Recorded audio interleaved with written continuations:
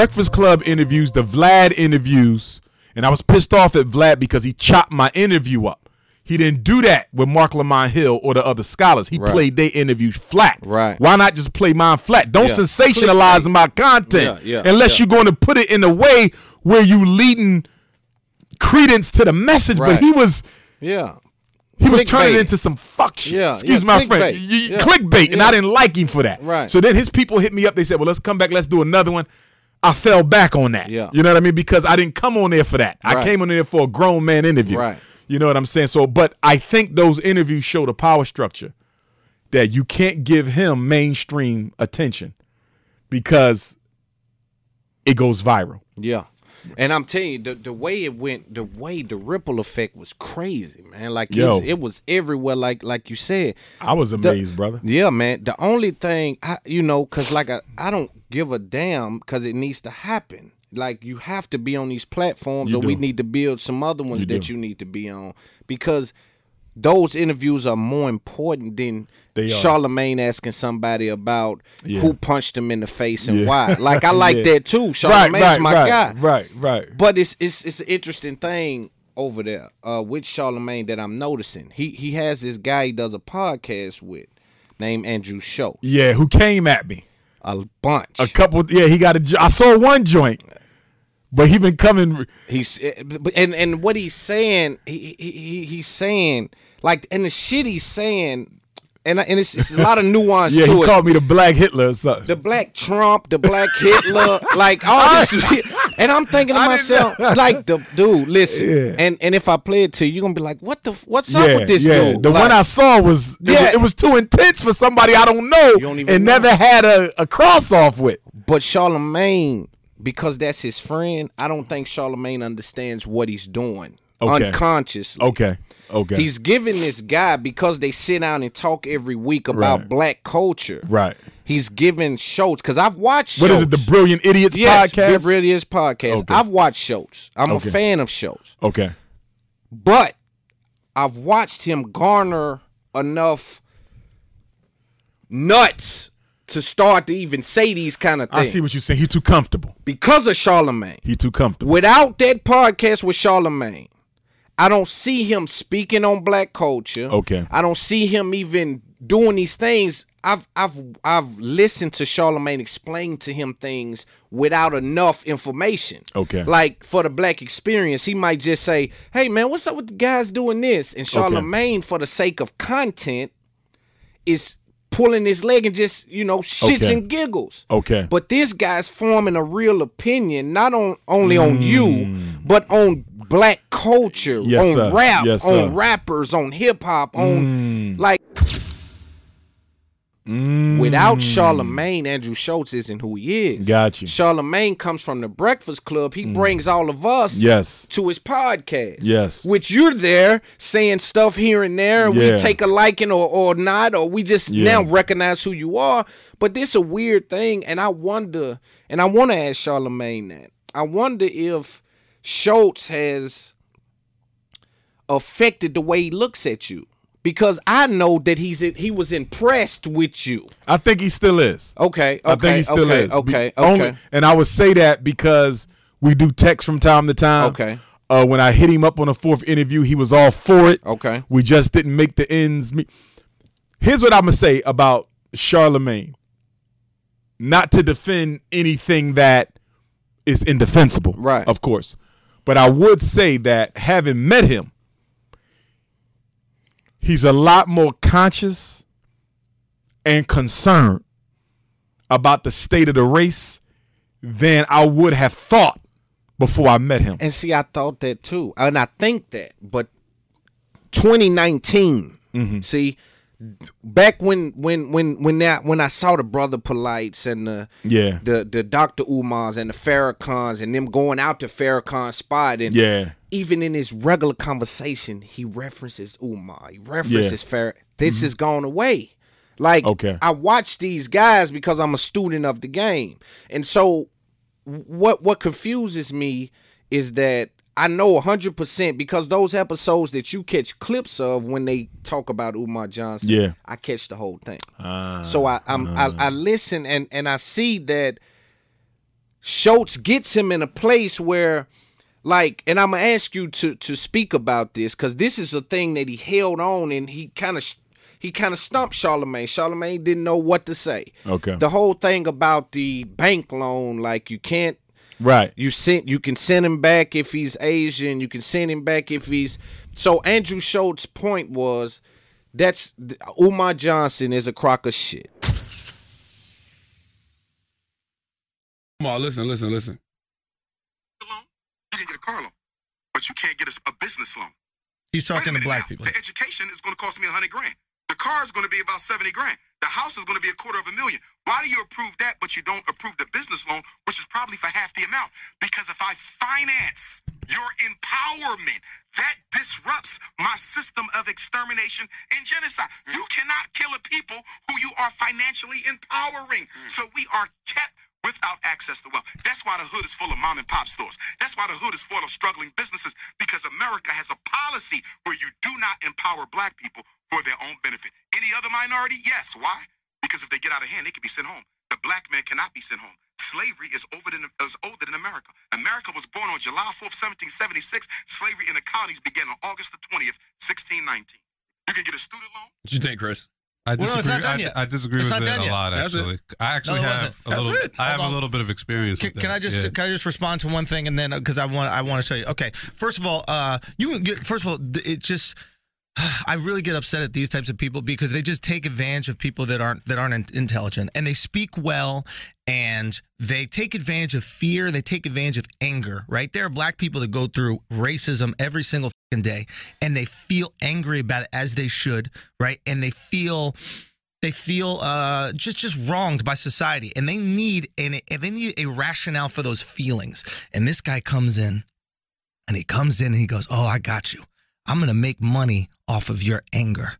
I'm going to make money off of your fear. And I'm going to give you the perfect solution. I'm going to give you a nice big bad guy for you to believe in. That's the cause of all your problems. And I'm going to tell you some real sexy shit. And I'm going to bring out the DSM-4 psychology Bible and tell you why it justifies all my bullshit, bigoted ass opinions. So when it comes to this, wouldn't be able to do that if the white man didn't have a history. When it comes to this loan shit right here, when it comes to this loan shit you're talking about here, how is it that you could get a loan for a house, but you can't get a loan for a small business? Yeah. So this is what he's saying, right? Yes. He says, you can't send an Asian back that's an American. You can't send these people back if they're Americans. Also, he says... did they not put Asians in internment camps in World War II who were American citizens? See, I'm gonna let you respond. Feel me? I'm gonna let you respond. They put them in concentration camps. Right. Asian Americans, they put them in internment camps during World War II right here in this country. See, and Charlamagne or myself don't have that information. Right. Schultz, on the other hand, went to school abroad and stuff, so has a little bit more understanding of some of these things, so he's able to corner Charlamagne and kind of put him in a place where, hey man, you know, where he wouldn't be able to do that to me. Exactly. Here's the only reason why I haven't debated him. I need to make sure that I get more out of it than him. Yeah.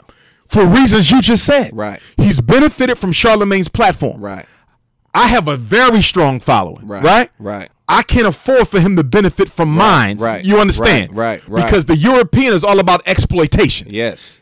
Even there's an agenda behind him wanting to debate me. Yes. That supersedes his ego. Yes. It's financial. Yes. It's political. You follow what I'm saying? Yes. I don't know who he connected to. Give me the full plate. Right. Let me see exactly what you about. Right. Now, if he can't, if Schultz called me right now and said, I want to debate you and I'm going to give you $1 million to restore your school, let's get it popping. I'm ready. Let's go. Let's go. But I am not going to debate a no-namer. Right. Because for me, he's a no-namer. I never knew him before Charlamagne, as you said. That's how I'm not wasting no time with no-namer if I'm not going to get something out of it. Right. Even if he pull up a $500,000, $250,000, I'm ready now. I don't need no prep. Let's go. But if you think I'm going to give you the benefit of my following, my platform, my position, and I ain't getting nothing out of it but the conversation with a nobody, no. And see, and that's what I'm saying. I almost think, and I want to talk to Schultz too, and I'm going to ask him the tough questions because he needs to be asked.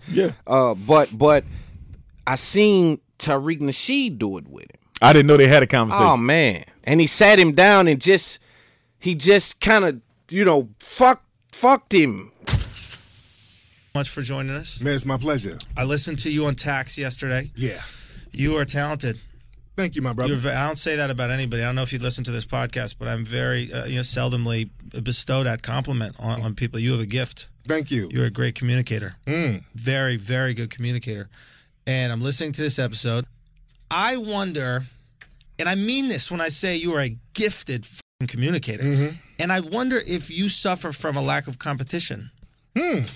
I wonder if, you know how like Jordan needed the Pistons to reach peak Jordan, and like Magic and Bird needed each other, and all greats need somebody to push them to expose their greatness. And I wonder if you're so good at making arguments seem completely understandable, completely believable, that the person that you're arguing with isn't challenging you enough. And I felt like, and I remember thinking in certain ways, like when you were talking about white supremacy, I was like, how do I explain it? Are you blinded by white supremacy in terms? Like where you're missing maybe the actual root cause of an issue? Well, blinded. That's interesting. Blinded by white supremacy. Meaning like you're so committed to proving white supremacy, which we can absolutely acknowledge. Right. In certain instances is the indicator is the root cause. In certain. Okay. But I think in other ones it might not be. What happens a lot of times, people put black folks in token positions and say, hey, there's a black guy right there, so there's no white supremacy. Right. There's two black kids going to that school, so it's not segregated. No white supremacy. It's integrated because there's two black people right there. You see, integration is a trick word. It's white supremacy. No, I'm saying you said if there's one or two, it's a token. So I'm going, what percent of representation does it become not a token, but in fact the exact representation that it should reflect of the population? When there's equal treatment and equal resources for the group. Function of white supremacy that they're doing so well here? How is because they're allowed to.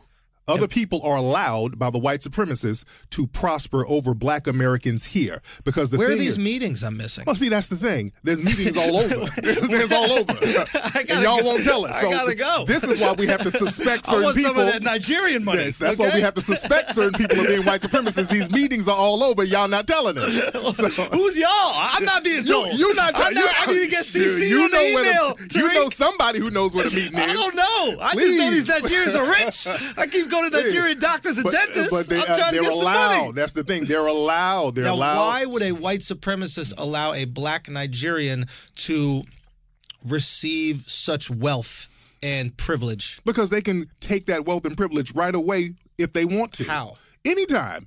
They can deport them.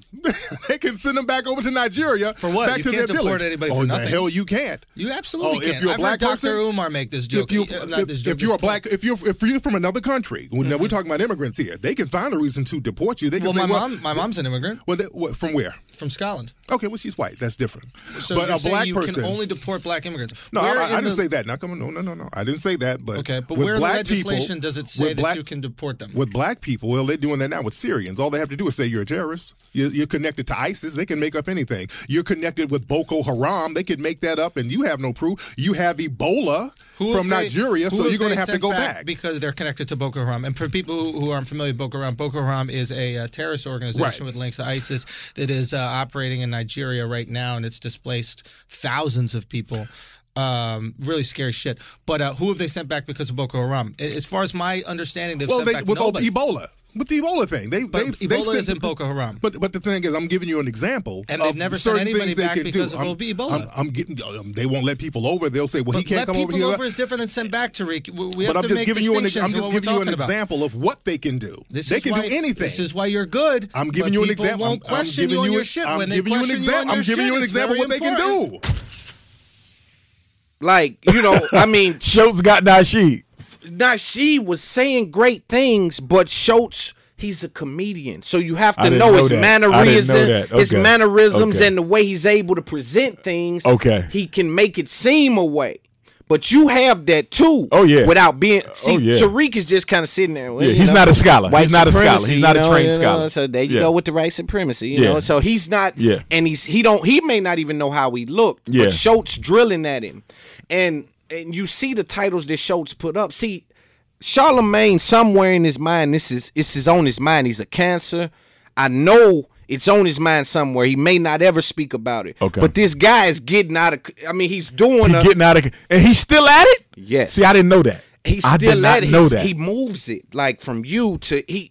He's a contrarian. He's turned since you and Tariq Nasheed and this whole when he felt as though he caught strive and found a way to kind of go against people and get notoriety from it. He stemmed and switched his whole shit to now I'm just a contrarian. Right, because he's able to get the black views off of that and the white views. Exactly. And he titles it to get the white views. Like, and I think if Charlamagne's not paying attention, but some shit he'll say, you'll see the title of a video, and this could be coincidence. I don't think it is. I think it's by design. Give me one. Can you think of one? Yeah. So you'll see a title, and it'll say something like, "The brilliant idiots debunk racism." And he's sitting next to one of our culture's most prominent people. Right, like he co-signing that. Yeah. You're sitting next to. So I'm thinking to myself, either Charlamagne doesn't. He probably not conscious of it. You know, Joey Diaz is amazed. Yeah. They're comedians. They trying to figure out, how did you start getting these views, man? Yeah. Damn, dude, you kicking it. Culture vulture.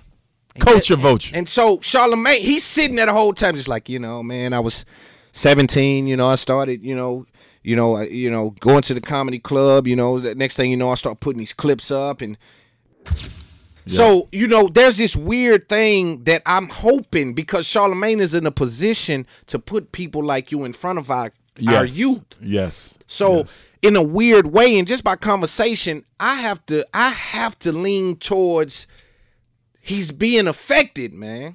Okay. I have to, just because, and I'm not saying clip-wise. I got you. I'm talking I got 2 and 3 hours, because Schultz gets him in these places, and because like he said, I don't have enough information. Right. And like he said, like one of the time he told him, he said about your Breakfast Club interview, he was talking about something, and Charlamagne said, dude, I didn't have the information. Right. Like he's this is what he does. Right. He's like, well, how didn't he know this or whatever? And I'll let you hear it after the interview, just so you can know, have a sense of what's going on. Yeah. But that's just that's something to me. It's something there to me, and I'm just trying to figure out what stopped Umar from being on these. Here's where I'm at with it. To your point, which is an excellent point. The Roland Martin interview, when he tried to assassinate my political reputation, and I flipped it. Right. I think that interview may have hurt me more to get other interviews because I did so well with it. In other words, the power structure probably said, look at what he did. We sent Roland in there with 2 coons. I ain't going to say 3 because the third brother, he was all right. Okay. But Lauren Berg and Eugene Craig, they were coons. Okay. Roland Martin and 2 coons, but an entourage of 4, and they could not take down Dr. Umar. If he can do this to Roland, imagine what he'll do to Don Lemon, right? Wolf Blitzer, right? Conan, right? You see the Oprah, right? We can't. If young black people see him do on Oprah or CNN what he did to Roland, he will become the Black Messiah. Right. See, the serious leaders, they never put them on mainstream TV. They never put them on mainstream TV unless they know they can control their actions or know they have to answer to somebody who can control their actions. They put Malcolm on TV, but Malcolm had to answer to the Honorable Elijah Muhammad, right? And the Nation of Islam is not a political organization, so they didn't have to worry about them trying to make changes in society because they are religious. They're not political. You see? So they could put Malcolm up. Right. Once Malcolm split, he was still on TV, but not as much because now he has the freedom to do. And we don't need him giving out marching orders on our show. Yeah. You see? Yeah. You got to watch that. The ones who are always on TV, they're not a threat. The real ones don't get them. Right. How many times you saw H-Rap Brown? Right. On CNN. You don't see it. Stokely Carmichael a few times. Yeah. But not on the regular. I don't even remember. Because the worst thing you can do to an organizer, somebody who's organizing to undermine your agenda is to give them your platform to inform their people about how they can help them undermine you. Yeah. That's why you'll never see me on. I think I can force it, though. Yeah. As we continue in this work, and the power come, and the school come, they won't have a choice, because here's the issue with the white man. He has a need for power, but he also has a need to get paid. Capitalism and racism works hand in hand. Yes. The racism says Dr. Umar doesn't go on CNN. Yes. The capitalism says, do you know how many views we would get if he went one-on-one with Don Lemon? Right. If he does with Don what he did with Roland, do you know how many views we will get? Yeah. And then the racist comes back and say, yeah, you'll get 10 million views the first day. Yeah.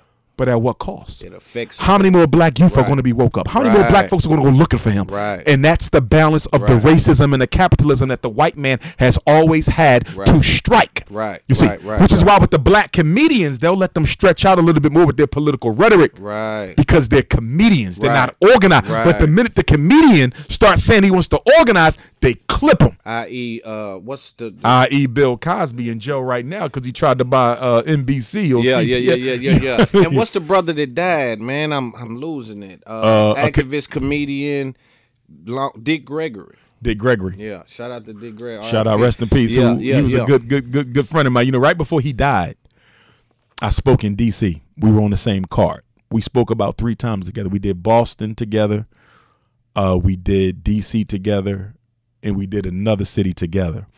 And the last time I saw him was at a D.C. lecture, Black church, right? Excuse me. He never did this before. He waited. He had already spoke. He normally go. He waited until I was done. Outside. At his age. He waited to talk to me. I'm like, Barbara Gregory, you never wait for me. I mean, we always been cool, but you never wait. Brother, we spoke outside till it got dark. Yeah. I want to say 5-6 hours. Kicking it. 5-6 hours. Now, mind you, this man knew all my heroes. Yeah. Personally. Yeah. Medgar. Personally. Malcolm. Personally. King. Stokely. H-Rap. All mines. Yeah. And he's telling me, Umar, you got to be careful. But when I look at you, I see them. Yeah. You know, and I'm paraphrasing him, but this is basically what he's telling me. He give me little tidbits. Watch this, watch this, watch this. Yeah. We only left. We would have been out there to the sunrise. Yeah. We only left because his driver said he had to make another run. He had to take him home. Yeah. When he took off, brother, I lie to you not. I told my brothers who was with me. I got chills. Yeah. I said, I don't think he's going to be with us too much longer. Him taking that time out to me was symbolic of him telling me. Passing the torch. I'm passing it. I got to go. Right? I knew all your heroes. Yeah. This is the last time I'm going to see you. Yeah. And I want you to know that you got my back. Yeah. Right? You on the right path. Keep on pushing. And you are there. It was almost like he was the go-between between Malcolm and me, King and me. Right. Definitely less than 30 days, he was gone. Damn. And when I went to his funeral, I was standing in line because his daughter called me to give me a ticket. He said, my father will want you to be here. Yeah. I'm standing in line to go inside the funeral. Packed, beautiful funeral, Stevie Wonder. It was all that. One of his friends came up to me and said, I just want you to know that me and Baba Dick Gregory had a lot of long conversations about you, and he loved you, Dr. Umar. Yeah. He loved you. And I flashed back to that. That's why he took them hours with me, because he saw something in me that he saw in them. And the message I got from him is, you ain't got to prove nothing to me. Right. I know you real. That's what I got from him. You ain't got to prove it to me. I didn't walk with the best. You can't trick him. You can't trick him. Ain't no tricking. No 6 hours, man. Everybody was gone. Yeah. And it was just us. Yeah. I'll never forget it. Man, that's electrifying. I'll never forget it. He was gone within 30 days. Damn. And I felt it. I said, why did he never did that with me before. To take hours and he was just going off. I wish I could have taped it. Because he was going off the top, just giving me all he could give me before he rolled. Yeah, he was pouring into you. I got him on my altar too. That's real. Man, that's deep. Yeah. So clarify your point on the whole banking thing. Yes. And that situation. Black people can easily get loans for college, cars, a little tougher, but houses. We routinely are denied loans for business. A lot of that is because of intellectual racism or what they think we can't achieve. But the bigger piece of that is what? Economic liberation. They don't want you economically liberated. I'm not going to finance your freedom when I brought you to America to exploit your labor. Right. What am I going to finance your freedom for? When I give you the car loan, I'm investing in your debt. So when you drive that Mercedes off the lot, it's worth half of what it was. When I give you that house loan, I'm banking on the fact that you're going to get a variable mortgage that they're going to spike up on you. So you ultimately going to have to foreclose on that crib, and I'm going to get it back and sell it to 10 more black families. Right. That's a hustle if you're not careful. Yeah. A big hustle. Yeah. You see what I'm saying? Yeah. College, I know that's a hustle. Because you're going to spend 4 years in there. That interest is running every single year. You're going to come out. You're going to have to go back and get a master's. You're going to come out. You have to go back and get a doctorate. Right. Before you even get your first real job, you owe me $250,000. Yeah. You see that? Yeah. Most of the loans we get are for our continued economic incarceration. The business loan is for your liberation. And that's why you can get a $250,000 med school loan, but you can't get a $50,000 daycare loan. Right. Now Schultz's position on that was with the car loan, the reason it's easier to get has nothing to do with race. The bank can then take that house and sell it to somebody else. Can they take Nobody Beats the Wiz and sell Nobody Beats the Wiz when that's out of business? Can they take the property? Can they take? But you don't own the property when you have a small business. You own the business. You technically don't own your house either. Yes, you absolutely do own your house. You own your house, and if you don't pay the bills, the bank owns it. But what does the bank do with Nobody Beats the Wiz when they don't own the actual brick and mortar that they're on? Property.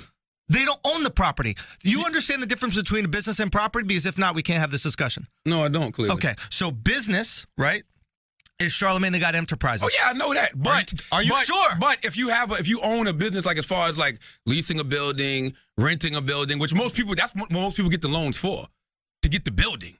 Most of the time, you need startup money. That's not true. I grew up in a small business, and that's not true. That's most of the time when I'm trying to start up a business. Startup money is more than the $2,000 a month that you have to spend in rent. What do you think, Chris?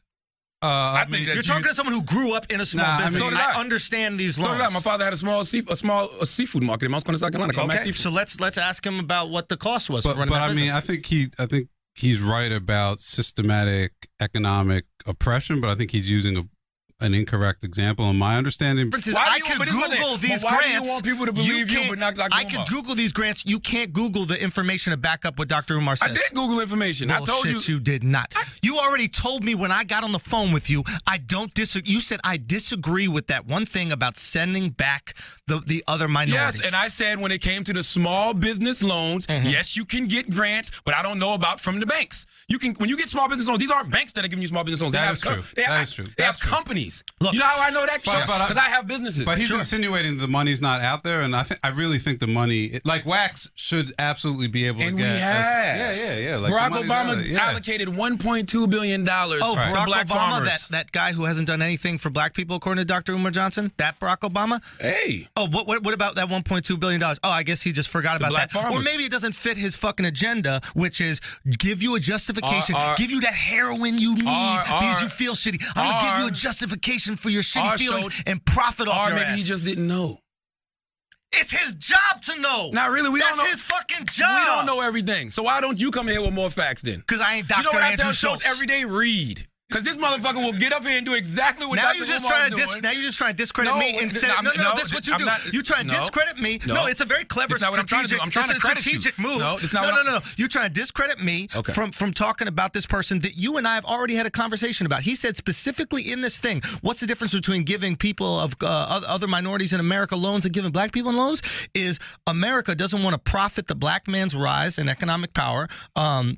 Not profit. They won't want to support it. They will do it for people, other minorities, because they could send those other minorities back to their country.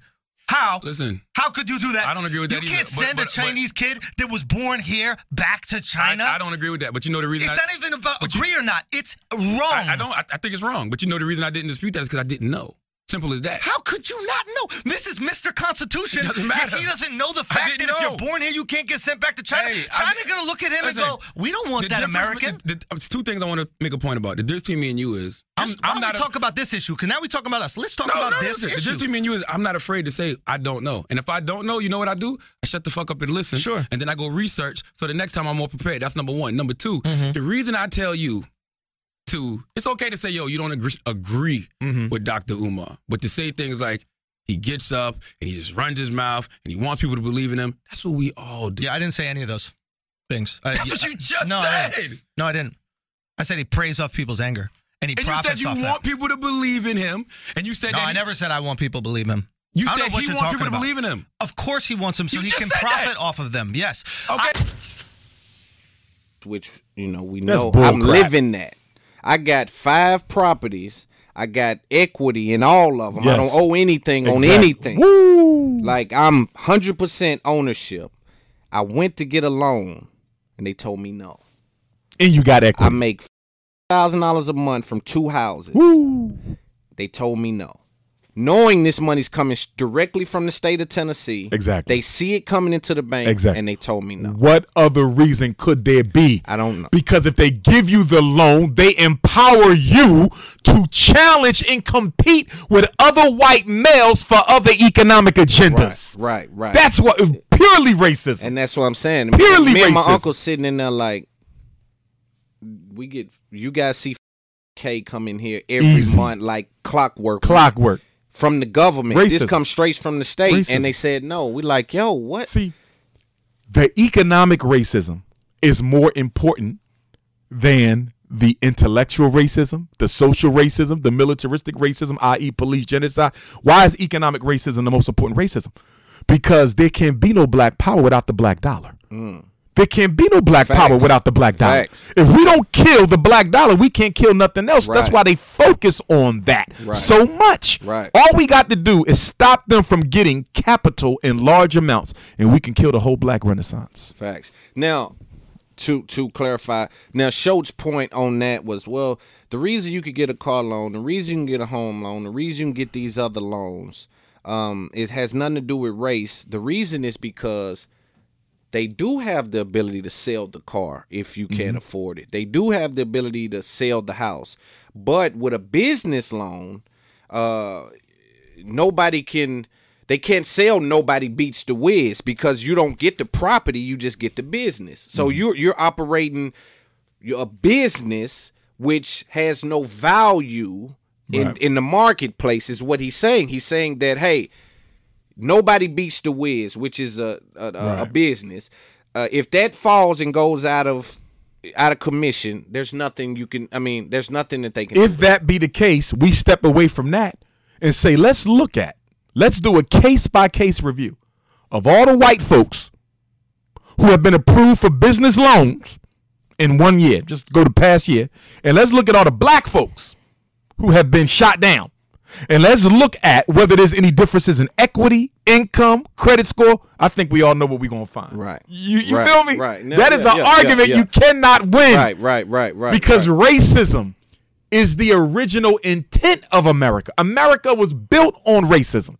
Do you know why Thomas Jefferson declared independence from Britain? Why was there even a Declaration of Independence? Do you know why? Because Britain had already started entertaining the conversation of liberating their slaves in their Caribbean islands and in Europe. Yeah. So the colonists, Washington, Jefferson, Franklin, Madison, they said the British are going to end slavery. Our whole purpose for creating America is to exploit slave labor to build a new country. Right. If we remained under Britain as a loyal subject and they kill slavery, they kill our whole economic empire.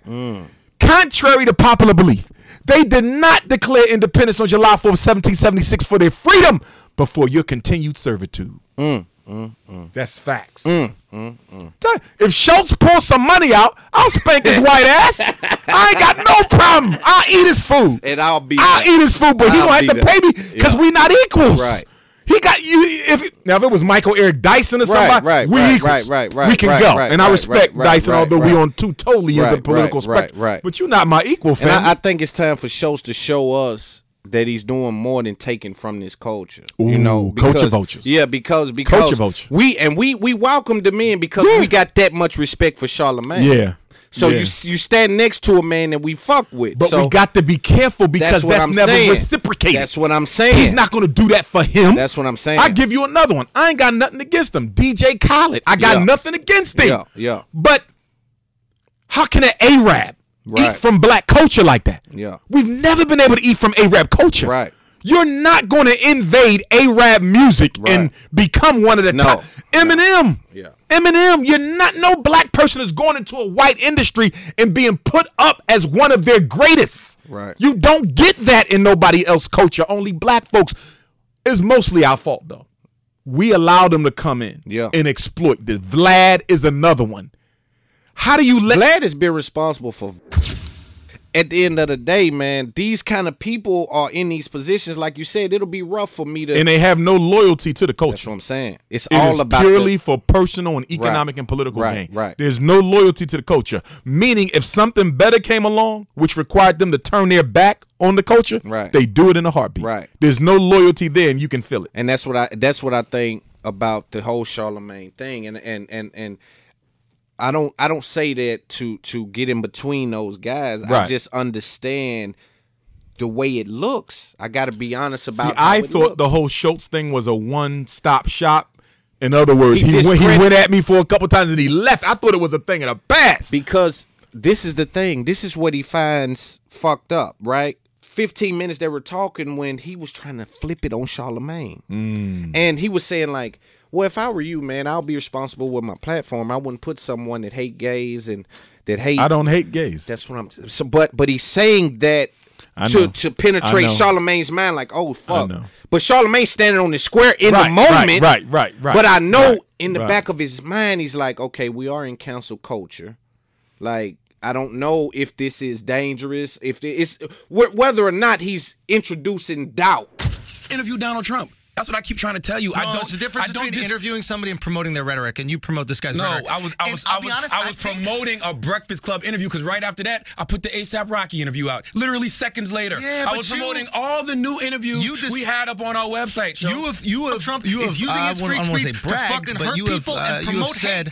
All of a sudden, I'm a good guy for saying that. Last week, he was like, I'm the guy that's putting Dr. Umar Johnson on the Breakfast Club. Nobody's giving him a platform. I'm giving him a platform. All lives matter on this very podcast. All of a sudden, you're good for saying that we're pointing out the inequalities in the world. But when we share Dr. Umar Johnson, you just want to try to prove your point. The reason I told Joe that because Joe's rhetoric was Charlamagne. This is why I keep telling you, Charlamagne was a puppet. Why would I take people like that more committed to your own opinion? What am I not committed to? You get on this podcast and say verbatim. People who say things like the white man is the devil, or they don't agree with being gay or anything. Why would I put them on the air? When did I say he can't say it? Same way I would take a gay man and let him get on there. I could put D-Ray on it. This is the thing about people in general. Anybody with a real opinion or anybody who says things that people don't agree with, people are going to disagree. I could take a nice, sweet... Introducing doubt into a mind that I know is upset. I'm going to give him the benefit of the doubt. Yeah. I'm going to give Charlamagne the benefit of the doubt. Yeah. But your point is well taken. Yeah. And I may speak with him about that next time I see him. Yeah, definitely. I'm going to speak with him about it. And I'm sure he'll hear this and they'll probably speak about it. Because I'm telling you, there's something there. Every time he brings you up, he discredits it on a level where it's like it's almost like if I go home and tell my woman I want to eat chicken tonight, and she, oh my God, chicken's the worst fucking thing. At some point, I'm gonna stop bringing up that I want to eat chicken. Yeah. It's unnecessary. Yeah. We're friends. We're supposed to be boyfriend and girlfriend. There's no need for us to argue about. So we'll eat something else. Yeah. Right. And I think he's pushing. You know what I think a lot of it boils down to? There's nothing a white racist male hates more than an unapologetically African alpha male. Yeah. And what he hates even more than that is a unapologetically African alpha male whose foundation is not mutable by the white power structure. Yeah. In other words, when you say we want to destroy Dr. Umar, you can't go to no university, I don't work for him. Right. You can't go to no school district, I don't work for him. Right. You can't go to Minister Farrakhan, I'm not in that. Right. You see what I'm saying? Right. Who? You can't go to the NAACP, he's not that. Right. You can't go to the Masons, he ain't one. Right. You can't go to the Elks, you can't go to the Greeks. Yeah. We can't go to a black church. Right. Who in the hell can we reach out to to pull Dr. Umar's collar? Right. Nobody. Exactly. And my power base is my people. Yeah. This is critical because when you look at a lot of our hip hop artists, although they're from the hood, some of them still in the hood. Yeah. Their power base is the major music industries, the conglomerate. Right. And since most mainstream hip hop is purchased by non-Africans. They require some degree of complicity because you don't want to alienate your white base. Right. Now, we listen to the hip hop more than white folks. Right. But we're able to get it through different venues that don't require us to pay for it. You follow what I'm saying? It's not that white folks are listening to hip hop more than us. No. We're able to get it without paying for it. You see? Right. But in terms of purchasable consumers, the whites are buying it more than us. The marketplace. Right. So they can be controlled to a degree because you have a white constituency, no different than a black politician. Right. My constituency is 100% black. Sure, yes. 100%. You see, I ain't got no Arab constituents. I ain't got no Anglo-Saxon. I ain't got no Chinese. My power base, to some degree, think almost like me. How do you shut him when he's standing on millions of people who believe what he believes? You can't. That's the issue with people like Schultz because they're so used to making one phone call and killing it. Yeah. So what he understands is because he's a psychologist. So what he understands is, see, this dude he's stealth. He's got. And you know what else I learned? He studies me. Yeah, he studies meticulous. Study. He knows. Yeah. But and so. He's a psychologist, so when he talks about it, he puts it in a way where, like I said, if you're listening and you don't know any better, or you don't know for yourself, or you don't go research for yourself, he puts it in a way where it's like, whoa, whatever he was just talking about, that must be true. Like that guy must not know what he's talking about, you know. And so I just think it's something there that just needs to be addressed. But your message. Oh, that's what I was going to say. What I think is going on is that he understands that. Well, not only him, people, because I'll take it off shows. Some people understand that, so what they know is if I can get to Charlamagne or if I can get to... Because I can't affect him. Get to the gatekeepers. Exactly. Get to the gatekeepers. If I can get to him and say, well, he's LGBT, he hates gays, man. Or he's one of those guys that I like... Assassinate the character, make the host feel ashamed, and kill access to the platform. Because what he also said about the school, he said, hey, listen, you know, because Charlamagne was trying to defend you. He was like, that man, he's not going to be teaching the kids to hate gay people. And he was like, oh, so you think the man who's spitting all this rhetoric all around the world is going to have a school and then stop spitting the rhetoric? You know, see, he puts them in these... But here's what I say. Because when I speak at universities, I'm going to get a phone call. Because black LBGTers are going to tell them I hate gays. And they're going to contact me. And this is religiously. Okay. And I'm going to ask them one simple question. I have more videos on YouTube than any living black scholar in the world. Yeah. Can you find me a clip where I said I hate or that I advocate hatred of gays? Show it to me. Can you show me a clip where I said I hate white women or I advocate hatred of white women? Me telling black men that they don't need to be with white women ain't about hating white women. It's about loving black women. Me being against LBGT ain't about hating LBGT. It's about loving the black family. You see, don't confuse the mean and the method with what your interpretation is. And that's what they do. So they'll try to put their interpretation on my message. You cannot do that. Prove through my words your position that I'm a hater. Right. You see what I'm saying? That's all Charlamagne had to hit him with. Right. Give me something he said that you feel substantiates your claims that he hates gays. Right. And I've spoken on LBGT a lot. So you shouldn't have no problem finding evidence. What is your position? My position on LBGT is this. I love all black folks. I don't care what they are. Gay, straight, crooked, whatever. Crazy. I love all black folks. Right. Right? But I reserve the right to disagree with any actions, positions, lifestyles, or agendas that are not in the best interest of African people. Which is to say that I'm politically pragmatic. As a pragmatist, you bring me something and I ask you, how does this benefit me? Like a vegan or a vegetarian, they are dietary pragmatists. When you bring them a meal, you know what they're going to do? They're going to look at it and say, there's no nutritional content in this hoagie. I'm not going to eat it. You follow what I'm saying? They're going to look and say, well, this carrot got a little bit of fiber, but this kiwi got more. I'm going to eat the kiwi instead of a vegan and a vegetarian. They are dietary pragmatists. They're not eating it if there's no nutrition in it, period. Right. It must be of benefit, and nothing in it better be of detriment. Right. That's how I am politically. Okay. You bring me homosexuality, I'm going to ask you.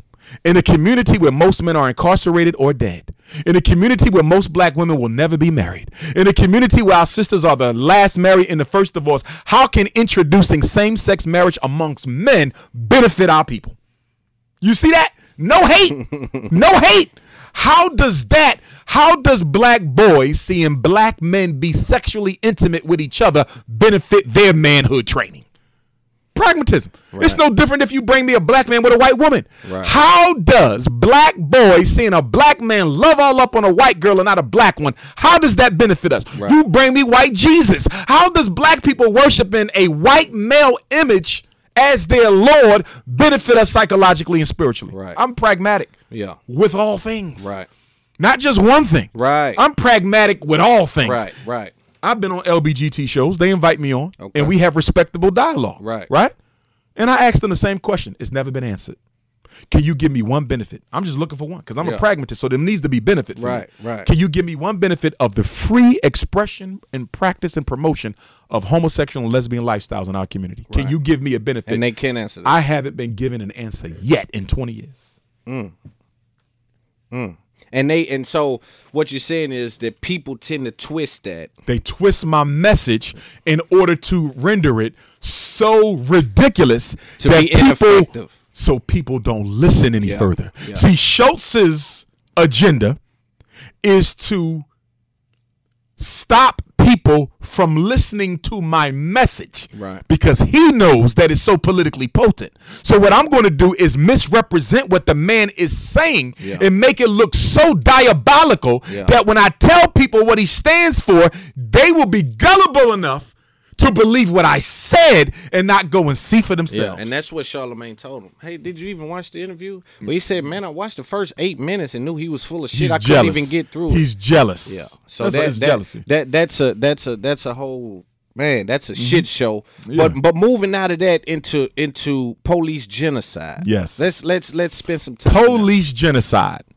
The reason we got such a strong return of police genocide under the Obama administration, because it's been with us since we've been here. The slave patrollers were the first police. Right. Remember, no state has a national security force until slavery ended. There's not even a mature federal incarceration system till 1865. So the prison system was literally made for us.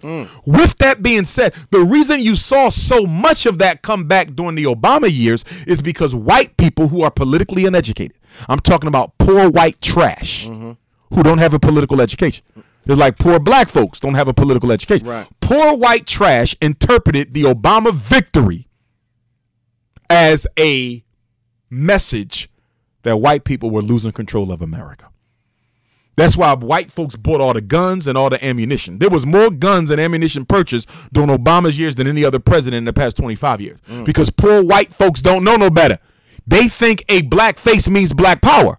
Poor black people don't know no better. Right. They think a black face means black power. You see what I'm saying? Right. So the reason the police went crazy is because putting a black man in the White House to uneducated whites actually meant a changing of the political guard from white to black. They didn't know Obama was just a stooge. He was just a token. He was just an agent of white power. They didn't know that. Rich whites know that. Educated whites know that. Poor whites, which are the bulk of America, they didn't know that. So the police, largely being working class, a step above those poor whites you see, they have the same mentality. So the best way they could exercise their disgraceful views on the Obama situation was to attack black folks, knowing he would do nothing about it. Let us be clear. Had they knew Obama would speak up and stand up for black folks against the police, it wouldn't have got out of hand like that. They knew he would do nothing about it. And one of the most cowardly moves of Obama was after Freddie Gray had his spine snatched from the back of his skull up in Baltimore. The very next week, guess what this Negro does? This Negro peon, Barack Obama, signs a blue shield law that protects police against any type of resistance from the people that they arrest, making it punishable, life in jail, and all this other stuff if you harass or abuse the police. In other words, a black boy just got killed by the cops. Instead of you making a law to protect the civilians from the police, you signed a bill to protect the police from the civilians. That was Obama's message to white America, that I am on your side, not black folks.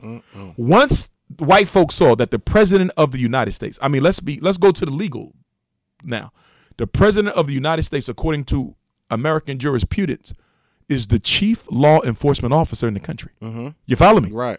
Obama is the commander-in-chief of all military forces. The Patriot Act brought the police under the military. So Barack Obama is the number one cop. And the number one cop won't say or do anything about his employees taking the lives of our defenseless people, men, women, and children. Obama is the reason that thing got out of control.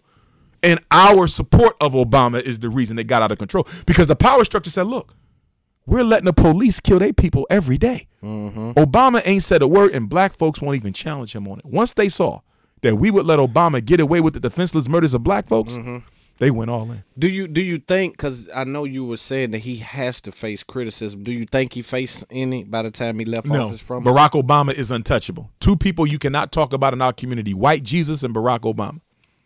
He's untouchable, which is dangerous. You know why? Because that means we still haven't even learned the lesson that the Obama presidency should have taught us. That a black face don't equal black power. Right. And that white supremacy is white supremacy irregardless of the hand that carries out the agenda. Right. We still haven't learned it because we're too emotionally connected to the situation. You're not supposed to fall in love with politicians. Period. This is a big mistake of black folks. We fall in love with politics. If you run for mayor of Nashville, guess what? If I don't like you, I'm not going to vote for you. Yeah. You might have the best economic plan for my people. You might have the best plan for the schools. You might have the best plan for the jails. You might got the best plans for the homeless. You might got the best plans for Fisk and Tennessee State. You got all the right ideas. But I don't like you. And because I don't like you, I'm mixing personal with business. Look at that. Because I don't like you, even though I agree that everything you're saying is right. Because I don't like you, I won't vote for you. And that is black people's political immaturity, and it has been haunting us ever since the civil rights bill. What do you think that's from him? I think a lot of it has to do with the way in which black church has evangelized black politics to the point that, remember, it's the pastor that brings the politician I've seen that. to preach in the church to get your vote. Right? I've seen that. Now, the church claims not to be political, but the church is the most political institution in the community because in order to get elected, you got to get endorsed by who? The church. So the pastor brings the politician in. So you got two pimps sharing the pulpit, the pastor and the politician to serve the people up at the voting block, you see. So the church is ran on emotion and imagination. In order to be a good pastor, you must be a very good communicator of emotion and imagination. You see? Yes. So the politician automatically is being introduced to the black congregation through the pastor.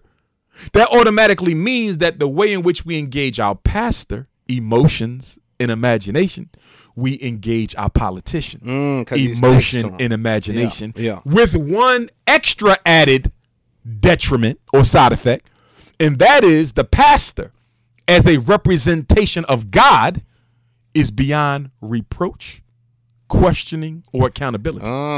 You see? And if the politician stands next to the pastor, isn't he also beyond accountability? Because can't nobody else stand up, Bill. Exactly. And that's why the two most untouchable people in the black community is the elected official and the bishop. So the two people who should be doing the most are asked to do the least. And you know, like I say, church for me, you know, like I say, like I've heard you say before, is that they only ask you to show up and give hope. So they don't invoke any kind of No action. Yeah. Pay and pray. Yeah. Same thing with the politician. Vote in hope. Preacher, pay and pray. Politician, vote in hope. Dr. Umar comes in on a Garvey train, and I say, that ain't bad. But if it's not coupled with action, it is worthless. Right. That ain't bad. Right. But if it ain't coupled with action, it's worthless. Right. So this is what we're going to do. I'm going to still let you pray and pay. Yeah. And I'm going to still let you vote and hope. Yeah. And once you're done praying and voting, we're going to come and do some work. Yeah. And then the pastor and the politician must shoot me down. Yeah. Mind you, I didn't shoot them down. I said, you can still ahead. do it. Yeah. Go ahead. Yeah, but when you're done, come see me. Yeah. Why couldn't they endorse me the way that I endorsed them? I'll tell you why. Right. Because their constituency working with me, my constituency working with them doesn't put me out of business. Their constituency working with me puts them out of business. Because guess what? Once she get a husband and once he get a job, they ain't coming back to church. Yeah. The church is the hangout for single black women and unemployed black males. Yeah. Once he gets some economic empowerment, his Jesus can go home with him. Yeah. See, the pastor depends on poverty to keep his population. Yeah. Now, they preach it better than all. Exception to the black bourgeoisie churches. Because, you got the churches where everybody in there make $1 million. I ain't talking about that. I'm talking about the masses of black churches are peopled by the poor. Right. You see, the minute you ain't poor no more, you don't need it no more. Yeah.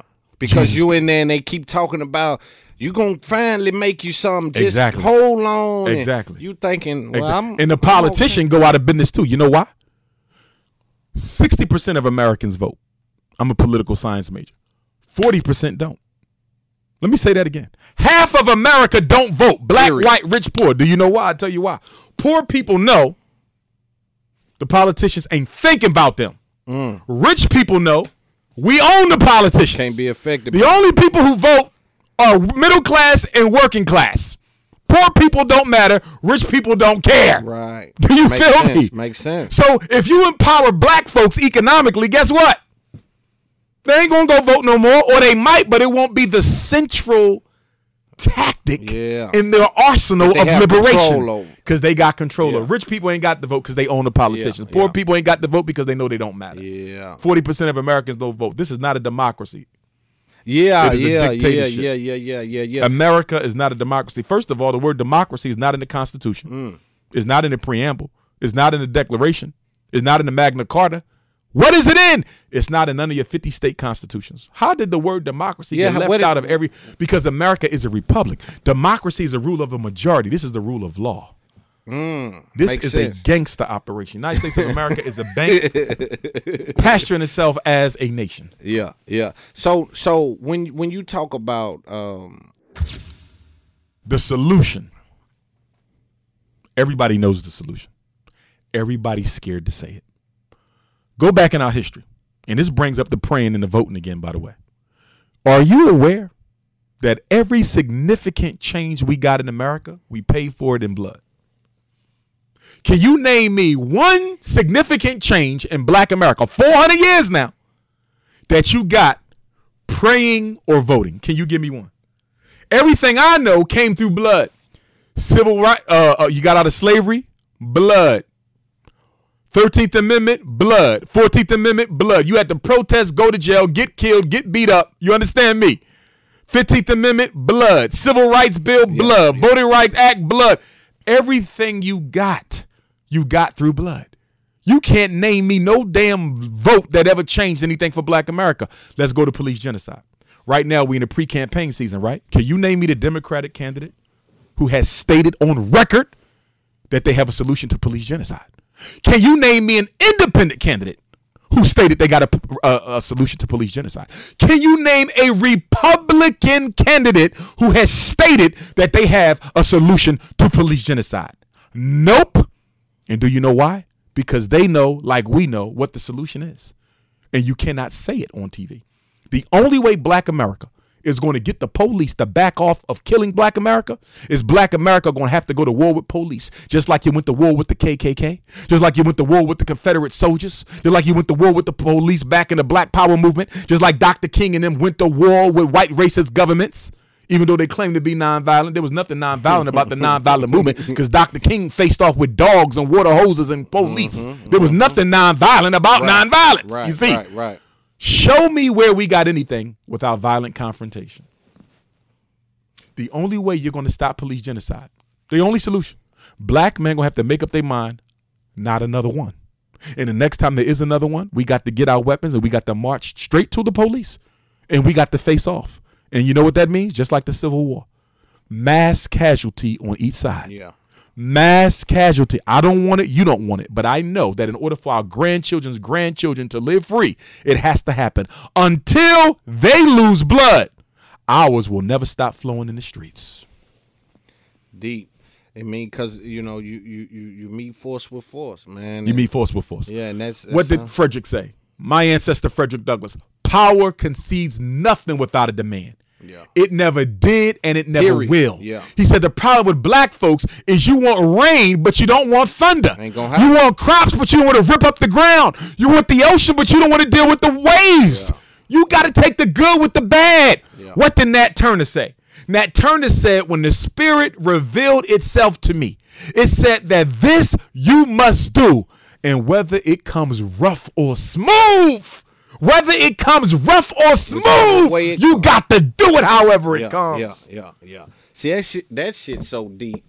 Like, people got to feel that. People have to understand what that means and wrap their brain around it. And the attorney that interviewed him, Thomas Gray, I believe he was an attorney, at least he was an author, he said, Nat, didn't you say God sent you visions to lead this raid? Nat said, yeah. He said, well, and by the way, you can download the whole Confessions online for free. Nat Turner Confession, 1831, Thomas Gray. He said, well, all your homies is lynched. They killed Nelson. They killed Hart. They killed Sam. Will the executioner killed. All your soldiers is killed. They lynching black folks all over Southampton County. He said, well, doesn't that mean your Lord has failed you, brother? Nat Turner looked at him. He said, nah, because even Jesus Christ had to be crucified. Facts. Look at that. Facts. Even to the day that he died, Nat Turner. And then when they took Nat Turner across the street to get lynched, they said, do you have anything you want to say? Nat Turner said, nah, hurry up and get on with it. And then they said when they put the noose around Nat Turner's neck, he didn't show no fear. His body didn't even shake. He was a gangster. You talk about ride and die. Gangster. Nat wasn't playing. Yeah, he was the real. He said even Jesus had to be crucified. Yeah. And where was Nat Turner killed? Jerusalem, Virginia. Wow. Jerusalem, Virginia. I ain't know that. Black Christ. Man. The real Black Christ. That's deep. That's some deep shit. The other day, my mother and I was watching the movie 300. You saw 300. Mm-hmm. The Sword movie. Yeah, the Athenians and the Greeks. Mm-hmm. Right? Leonidas took 300 soldiers to go meet that damn Arab that was running the world at the time, right. Darius or whoever. Right. I'm watching that movie. You know what I said to myself? I said, this ain't about no damn Greeks. I said, this is Nat Turner. This is Nat Turner. We're no more than 60, taking on the entire United States government. He said, I'm not waiting for no vote. I'm not waiting for Jesus. I'm not waiting for no damn reparations. I'm not waiting for Jesse Jackson or Al Sharpton. My people going to be free now. Yeah. See that? Nat Turner said now. Yeah, he wasn't gone. Now. He went with it. He went with it and killed everything. When was this? The year? 1831. Just picture that. 1831. Man. Mind you, he was born 1800. A few days after Nat Turner was born, they lynched Gabriel Prosser. Remember, Gabriel Prosser was going to lead the largest slave revolt ever known, Richmond, Virginia. He got snitched out, two coons. He got snitched out by two coons. And then 1822, 9 years before Nat Turner, you got Denmark Vesey down in Charleston, South Carolina. His was going to be even bigger than Gabriel's. Got snitched out by two coons. God. So Nat Turner seeing this, said, okay, I can't tell too many people. Right. Right. Because these coons is loyal to their master. Right. So he only told those, Nelson, Hark, Sam, there's 4 or 5 of them. And then they brought the other ones in. And the baddest soldier he had was Will the Executioner. Will wasn't playing. Remember, Nat Turner, it was agreed will strike first death. He had to go kill his master first. They said, since you the leader, you got to prove your loyalty. Strike first death. Nat Turner hit him. He didn't die. Before he could even say nothing, Will came with the battle axe. Crack the skull. Now, mind you, Will wasn't even one of the originals. But Will ended up being the main one. Will was no joke. Getting at it. Yeah. Will wasn't no joke. Yeah. Why they don't talk about him as much? Nat Turner, because Nat Turner and Marcus Garvey are very dangerous. Because Nat Turner shows what a true Christian man will do for his people if he really believe in Christ. Yeah. See, they don't need that in black church. Right. Because if you go because remember now, Nat Turner was a pastor. So you go to Nat Turner was a pastor of the church. Okay. So you go take Nat Turner, you say, Pastor, look what this man did in 1831. We wasn't even considered people yet. What you done done? Right, nothing. Oh, Nat Turner's example exposes the whole Christian church. And then Garvey example. He the only significant black leader we had after slavery who didn't use religion. Period. Everybody gave you religion except Marcus Garvey. He said, this ain't no religion. This ain't going to be no Muslim thing. This ain't going to be no Christian thing. This is going to be an African thing. Yeah. And his movement is the only one that included black people on every continent. Garvey is the only leader in modern history who you can say was actually leader of the race. Yeah. Because every significant population of blacks in the world was represented in the Garvey movement. That's not true for nobody after Garvey. Nobody. Yeah. Global leader of African people without a single penny from white folks. He buying ships. Black Star Line over here. Black Star Line. No money from white folks. One time, one of the members came to him and said, Mr. Garvey, we got a rich white man. He want to donate. He believes in what you're trying to do. Marcus Garvey said, you tell him to keep his money. This is a black man's movement. Ooh-wee. Never took a penny from another race. Strong man, that boy. He was a strong man. Yes, sir. Now, so down here, just speaking about police genocide, we had a guy here, Daniel Hambrick, R.I.P. Daniel. The police killed him, right? So he jumps out of what they said was a stolen vehicle, and he's running. And I would say he's about 50 feet from the police officer. The police officer now makes a decision to say, damn, this young man's fast. I can't catch him. Pulls his guns out and he murders him. Shoots him in the back as he's running. Shoots him. Boom, boom.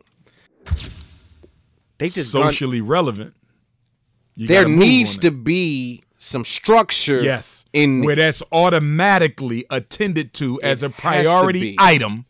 Separate from your music. As a black man or woman. I'm glad you mentioned these names. Meek Mill, Kardashian. Because as you know, Meek and Jay got the criminal reform thing they working on. Right. Kim Kardashian is running around with her little I love black people and want to get them out of jail movement. Right. Here's what we got to pay attention to. First of all, with Jay and Meek, it is my hope that they focus on systematic change as opposed to what Kardashian is doing. What Kardashian is doing is what white folks do all the time. They never attack the causes of the problem. They only deal with symptoms. So Kardashian runs around and she'll get that grandmother out. Right. Thank you. Right. I'm glad she's out. Right. She'll go get that woman out. Right. Thank you. Right. I'm glad she's out. Right. But they're symptoms of the problem. Right. They're not the problem. They're the consequences of the problem. What are you going to do to systematically change the law, the process, the system so this won't happen again? Right. Absolutely nothing. And I tell Meek Mill to his face, I tell Jay-Z to their face, and I like them both. I support both brothers. Right. If y'all do the Kardashian thing, I'm going to brand you as a hypocrite and a phony. Right. Don't tell me that y'all helping individuals get out of jail to the exclusion of systematic change in the criminal justice system. Right. I'll give you an example with Barack Obama. His last year in office, what did Obama do? He commuted the sentence of hundreds of people in jail, right? Started letting them out.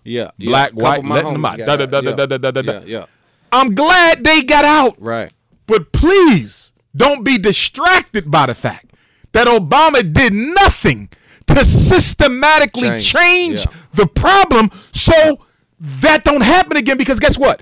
That grandmom, that Kardashian got out because she didn't change the system. There'll be 10 grandmothers to replace her. That young sister, that Kardashian got out because she didn't change the system. It'll be 30 more sisters to replace. If Meek and Jay are going to follow the Kardashian stunt of dealing with individuals but not systems, individuals but not systems, individuals but not systems, then guess what? Every brother you get out of jail will be replaced with 100 more. Every person Obama let out his last year of office with those commuted sentences, they've already been replaced by hundreds more. Never let nobody play games with your intelligence. Right.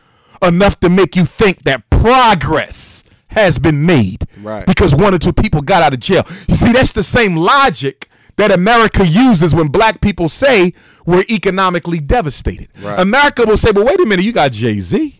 Yeah. You got Bill Cosby. You got Tyler Perry. Right. Those are individuals. Right. And you don't judge progress for a people based on individuals. Right. And the only reason why they get away doing that with black folks is because we are so individualistic that we don't care about the group. We don't care about teamwork. We're not interested in the collective. So you can run that hustle on us because at the end of the day, I don't care about him or her. I only care about me. Yeah, and that's a real thing. That's definitely a real thing. And when I look at, Meek and Jay, and even with Jay doing this whole NFL deal, he's facing a lot of backlash about it. Have you I haven't looked at it intensively yet. Right. I will.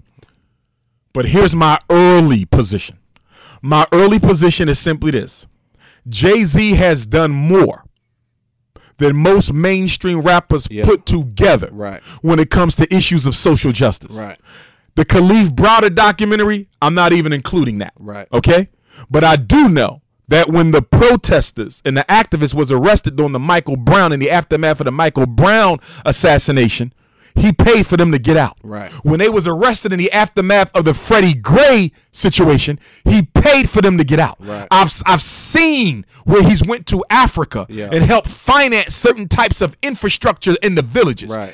Did he do everything? No. Yeah. Did he do enough given his economic position? Maybe not.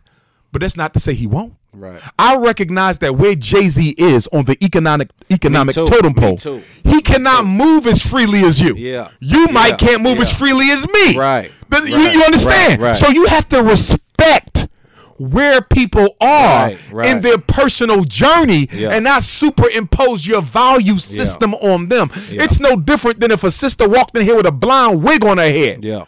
She knows I don't agree with that. I ain't got to say it. Right. If a brother came in here with his white wife, he knows I don't agree. I ain't got to say it. Right. But the fact that she wanted to interview me says she trying. Right. The fact that he came in here with his white girlfriend and said, Doc, I know you don't agree with this, but I'm trying. Yeah. You got to respect people when they try. Right. And my whole thing with Jay is, like I told my friends and a couple of guys when I was talking in the studio last night, I'm like, to have $1 billion, to be $1 billion guy, $1 billion black man. Yeah, black man. He's the only person you're gonna ever see do anything. Do that. Yes. You'll never see nobody else do that. No. You will never see. So for me, and I don't speak on things until, like I say, they play out. So it's like I'm gonna give this guy the benefit of the doubt for a second. Yeah, because what I said, and I don't know if this is his thinking or not, but what I said is, how do you know? He ain't trying to get in here to finally get one of these NFL teams, because from what I understand, we don't have a black NFL owner. At all. What if he trying to be the first? And if he becomes that, maybe he'll give Kaepernick his job back while he still got a couple good years. Right. You don't know the man's strategy. Right. And our problem as a people, you saw it with me with the school, is we want to know publicly. Right now. What you publicly. Doing? Yeah. We want to know on YouTube. Yeah, we want to know on Facebook. Yeah, come on. Snapchat, all controlled by the enemy. We want you to tell us publicly what your plans are. You damn fool. If I tell you what my plan are, it will be destroyed before if Jay-Z told you what he was really up to, he'd never get a chance to implement it. Right. See, we got to recognize something. What a leader says to the media may not be the same message he shares with you.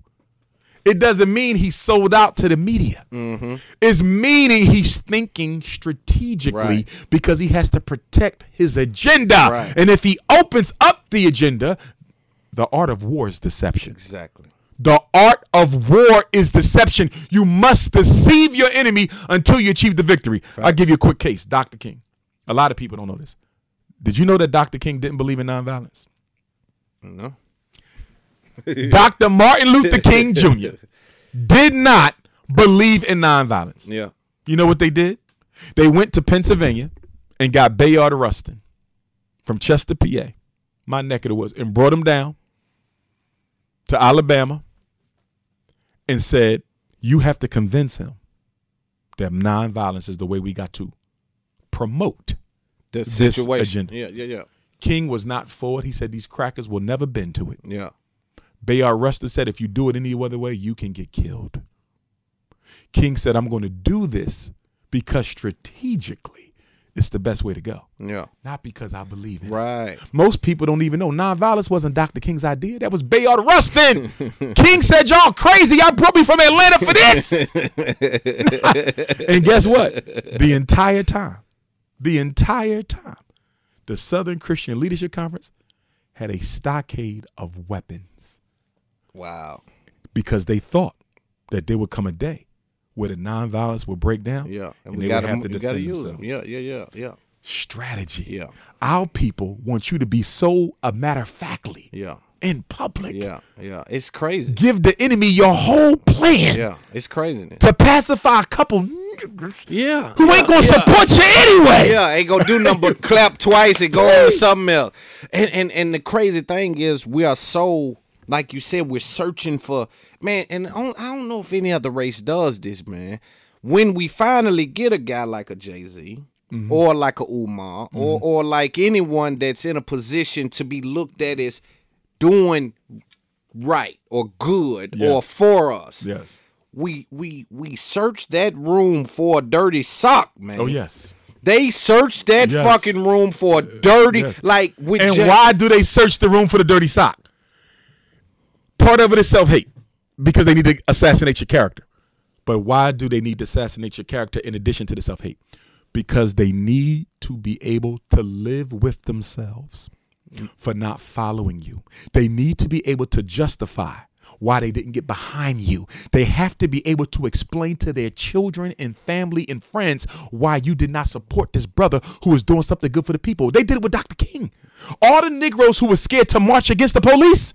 Oh, he cheated on his wife. Yeah, you follow what I'm saying? Yeah. You know why they fed? It wasn't just to satisfy the appetite to destroy the character of another black man. Yeah. They needed an excuse to justify their lack of participation. The reason they need to find fault with me, they need an excuse why they don't donate to the school. Right. You see what I'm saying? It ain't just about making you look bad. Right. Making you look bad helps me defend the fact that I did not support defend my position. Yes. Right. And so even with Jay, I'm like, yo, y'all just chill. You got to see it through. Yeah, and the coach is saying, oh, my God, look what he did. The first thing he done, he came out, like, because now they said, well, he's selling T-shirts and selling something.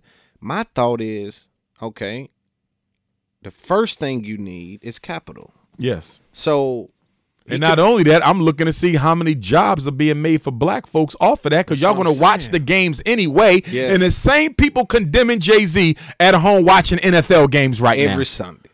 And it's the craziest stuff. So I hope and I pray that Jay-Z does the right thing. Again, he has a track record, so we're going to give him the benefit of the doubt. You got to give him time to operate. Right. Now, once this NFL scheme is over, I can judge him in hindsight because he's done. But as long as he's in it, I got to see it through. And we are too quick to condemn and criticize black folks, but we will give white folks a million chances. We've been giving them chances for 400 years, and we still got 400 more years of chances for white folks. But we won't even give a brother a half a chance. That's Him crazy. And Beyonce, when she stood up and did that tribute to the Black Panthers at the Super Bowl, she did that on the anniversary of the Black Panthers. I said, if she don't do another thing for 10 years, I didn't say another thing forever, but for a couple years, she good with me because half of them would have never even thought of that. They wouldn't have done that. They wouldn't have done. So J and B cool with me. And with Kanye and Kim, with Kim doing her, getting this guy, that guy out, this guy out. Kanye, man, he had a flip, and I think. Which you always speaking about like medication and ADHD. I hope he ain't on meds, but I think he is. Yeah, he is. The meds take your mind, brother. If been, Kanye is on meds, he's been on them. If Kanye is on meds, and he's probably on antipsychotics, mood stabilizers. Antidepressant. That kills the section of your brain responsible for ingenuity and creativity. That's what and he imagination. Said. It's no different. You in the music business, right? I know you probably could think of a couple brothers, local or Maine, who just smoke so much weed. They flow ain't there no more. Yeah, it's over.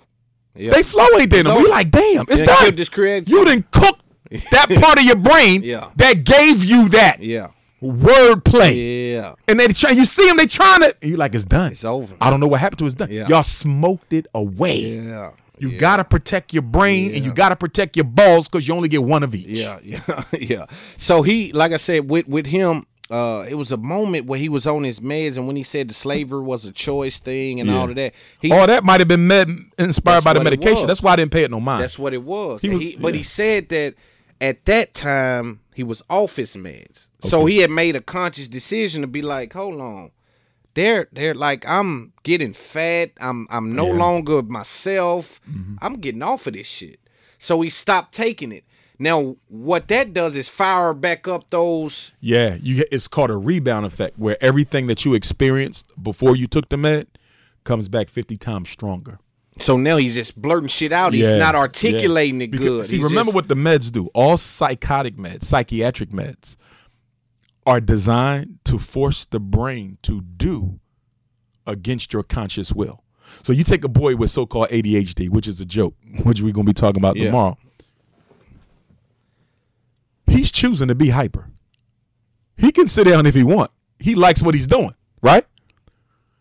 Because he won't make the conscious decision to sit his ass down, you're going to give him a pill. That's going to sit him down. That's going to sit him down, whether he wants to or not. Do you see what you're doing? You are eroding his executive function. Executive functions are the aspects of consciousness that allow us to control when we slobber, when we chew, when we urinate. It erodes that. So once your executive functions have been taken away from you too often, you're no longer in control of yourself. It's the pill. You see? So you're saying stuff you don't mean. You're slobbing out the mouth, don't even know it. You peeing on yourself. You defecate. That's where that comes from, because the pill basically shutting that shit down. The pill steals your liberation. In other words, the pill introduces slavery on a neurobiological level. You're now no longer a physical slave to white supremacy. You're a neurobiological slave to white supremacy. The chemical is the handcuff. The chemical is the handcuff. So how do they, my thing is, how do they get that shit to the kids? Because if it could affect the Kanye West 30 some odd years old, 40 some odd years old in that way, what is that medicine doing to a 9-year-old? I've seen him give it to, I think the youngest, 3-year-olds. Yeah, 6, 2-year-olds. It's like they don't care. Yeah, like what? It's all about money, first of all, because all the drugs are publicly traded in New York, Wall Street, right? Remember earlier when I talked about that timeline, CIA dropped off the crack in 1980. Well, guess what? The American Psychiatric Association dropped off ADD 1980, same year. That they started drugging the adults, they started drugging up the kids at the same time. You see, but it's all done with parent permission, though. See, in order to get the pills, you need the evaluation. In order to get the evaluation, you need the parent's signature. Parent don't sign, no pills, no eval. So we are complicit because we are doing what these white folks tell us to do. When somebody comes to you and say, get your child evaluated for ADHD, your answer should be no. And they're going to say, why not? And they're going to say, number one, I don't have to explain to you because I'm the parent. That's where they need to stop. Right there. Yeah, that's right there. Yeah. Because I'm the parent. That's why not. But if you want to go further, ADHD don't exist. It's a damn joke. You want to go furthermore, I'm not giving my child drugs, and that's the only solution y'all got. Right. See, that's where I come in at. Right. Do you believe in crack for kids? Right. Because if you don't believe in crack for kids, you don't believe in ADHD. Right. Because once you get the label, the only option is the dope. That's it. And then I get parents who say, well, I just wanted to see if he had it. Didn't I just tell you it don't exist? They can't prove it. Right. They can't prove. It's a thought. It's an idea. Yeah. It's an idea made real by the fact that you decided to medicate your child. Yeah. Now, with that being said, I know some women, right, because of the economic structure and with the black man not being able to provide in certain circumstances, I've seen women with 4 and 5 children basically take a child or two and look at that as a paycheck. Yes, and that's true. They exploit the child for Social Security supplemental disability income. Right. But guess what? She still ain't the problem. She a symptom. Right. You know why? Because if Dr. Umar Johnson, a certified school psychologist, never diagnosed her son with that emotional disturbance, she couldn't do it. Right. You see, somebody gave her a label. Right. You see? Right. So she's still a symptom. Right. And what the system does is they'll try to turn the sister into the problem and say, well, they auctioning their kids off for checks. Right. Okay, they are, some of them. But guess what? Could they do that if your psychologist didn't auction them off first with a diagnosis? That ain't real. Exactly. Primary responsibility, secondary responsibility. Okay. We're going to wrap up in just a second. Sure. Let me ask you this. What's that? The book of the diagnosis, DSM-5. You said pedophilia was left out. Check this out. When they first came out with the DSM-5 about 2 years ago, a year or two, right? It came out where pedophilia was listed as a sexual orientation. Some white person saw it and sounded the alarm. And then the spokesperson for the American Psychiatric Association came back and said, we made a typographical error. Do you see that? Did you see that? Yeah. They tried to get away with it until somebody called it, then they fixed it. But according to the DSM, pedophilia, if the child is 16, it's not pedophilia. They're already legalizing pedophilia. Yeah. And if the child is 13 or 14, a person got to be at least 4 years older than them. Yeah. Yeah. So they define pedophilia. If memory serves me correctly, and I didn't bring my DSM with me, and I should have, I believe right now the DSM defines pedophilia as sexual attraction to prepubescent children. Did you hear that? Prepubescent. So do you know what that means? If your daughter going through puberty, and she might be 13, she might be 14, but if she going through puberty, it ain't pedophilia. They already legalized it, in my opinion. And they not done. They're going to keep on legalizing it because you got the organization, the North American Association for Man and Boy Love. Look it up on the internet. North American Association for Man and Boy Love. They want it totally removed. They said it should be an orientation. It should not be mental illness. I told people it was coming. You got to remember now, the same way people looking at pedophilia today is how they looked at homosexuality in the 1970s. Right. Homosexuality was a mental disorder in 1970. Yeah. And they took it out in 74, 75. People thought that would never happen. Ain't it legal today? Yeah. I promise you pedophilia will be totally legal in the next 10, 20 years. That's deep. That's deep. This is a cultural, it's a cultural genocide. Yeah. Not just physical. Yeah. They hitting us everywhere. It's a because they coming to you and say, listen, we know this ain't how Africans live. Right. But this is how we do it. Right. And don't get me wrong. Don't get me wrong. Most white folks, I don't believe, agree with it either. Right. But it is still nonetheless a product of their cultural heritage, Greco-Roman culture. Mm-hmm. That's where it came from. Every philosopher was a homosexual. Plato, Aristotle, Epictetus, that's what they was in. Roman Catholic Church viewed the women as less than clean. That's why they preachers don't get married. So there has always been a disdain for the female energy in European culture. Not in African culture. You come to our culture. We love them. Okay?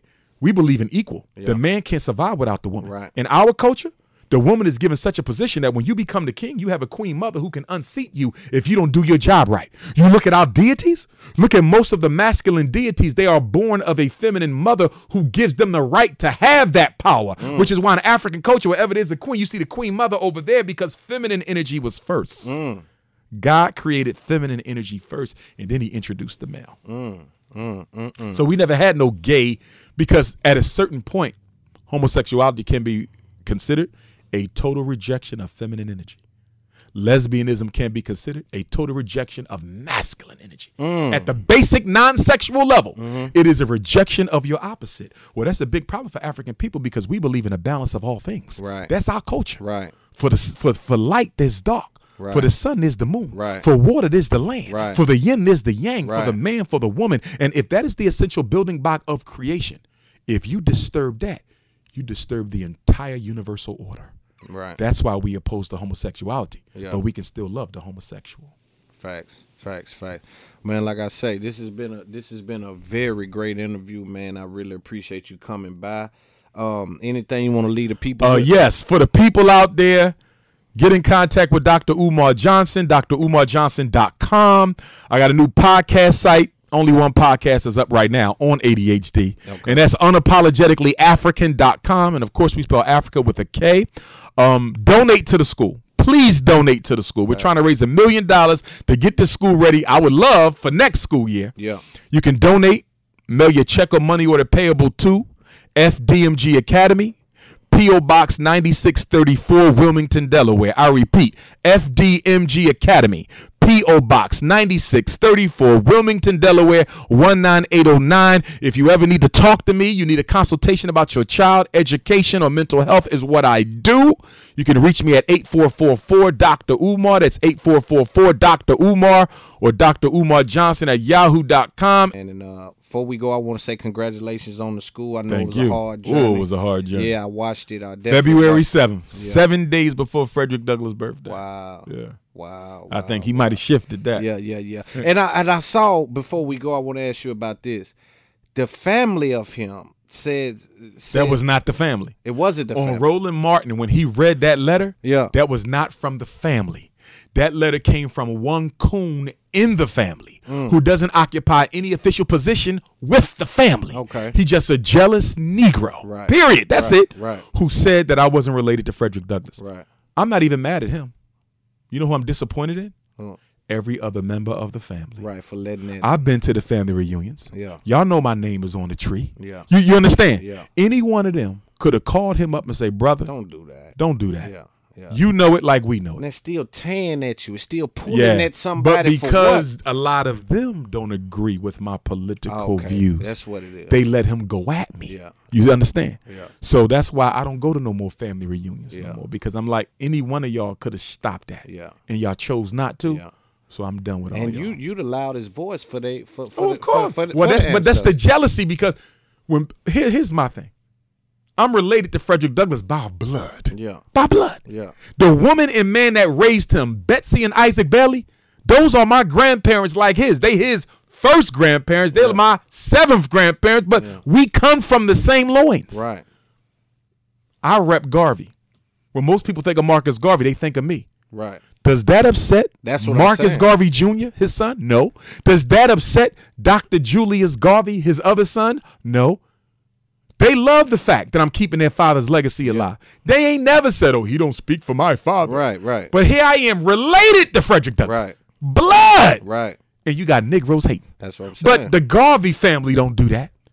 I ran into Marcus Garvey's cousin in Austin, Texas.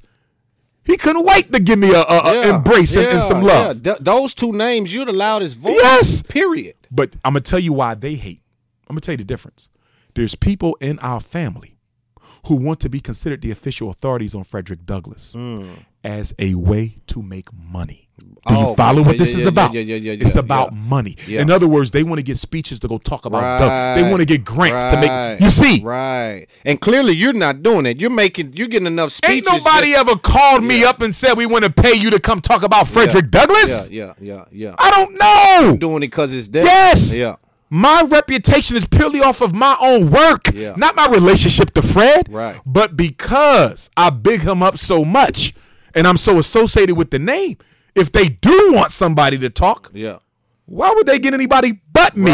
Right. And that's why they angry, because they feel like I'm blocking their economic power. Right. It's about cash. Right. Well, with that being said, man, I know for a fact in hip hop, in rap, which is we control the cool. Yes. You are the loudest voice in regards to that. Yeah. Those two names, there's nothing that we can, there's not even close. Right. That we know. I'm talking about the boys listening to the I feel you. You know, they can change some things. Yes, sir. We don't, when we hear Marcus Garvey, Frederick Douglass, we're going to say Dr. Umar Johnson is where we hear that from. Yeah. You know what I mean? And so even today, you spilling all this stuff about those guys, we don't hear that anywhere. Yeah. There's no other scholar that I know of that we're going to hear be able to even do that on a level like that. Because, again, the inflection and just the passion, all that, that combination is why you're special.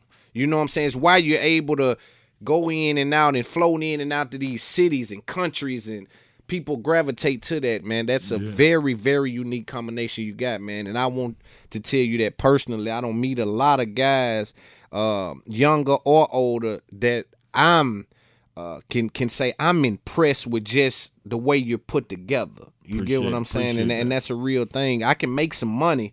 I don't know how much of the information I can retain. Right. You know, because, man, you doing that, you got to be very sharp. But again, I want to say thank you for coming out, man. Hopefully tomorrow y'all have a great time. Again, anything y'all need while you here, I don't care what it is. Let me know. I'll Appreciate send that. it. Yes, sir. No matter what it is. You coming through? You gonna slide? Yeah, I'm gonna slide through. I'm gonna slide through. Mess with y'all for a second, but anything you need, I'll send it. Again, we signing out. Like, subscribe, comment, FOGFO TV. It's up there. Podcast. It's another great episode. Dr. Umar Johnson. Peace. FOGFO TV. What?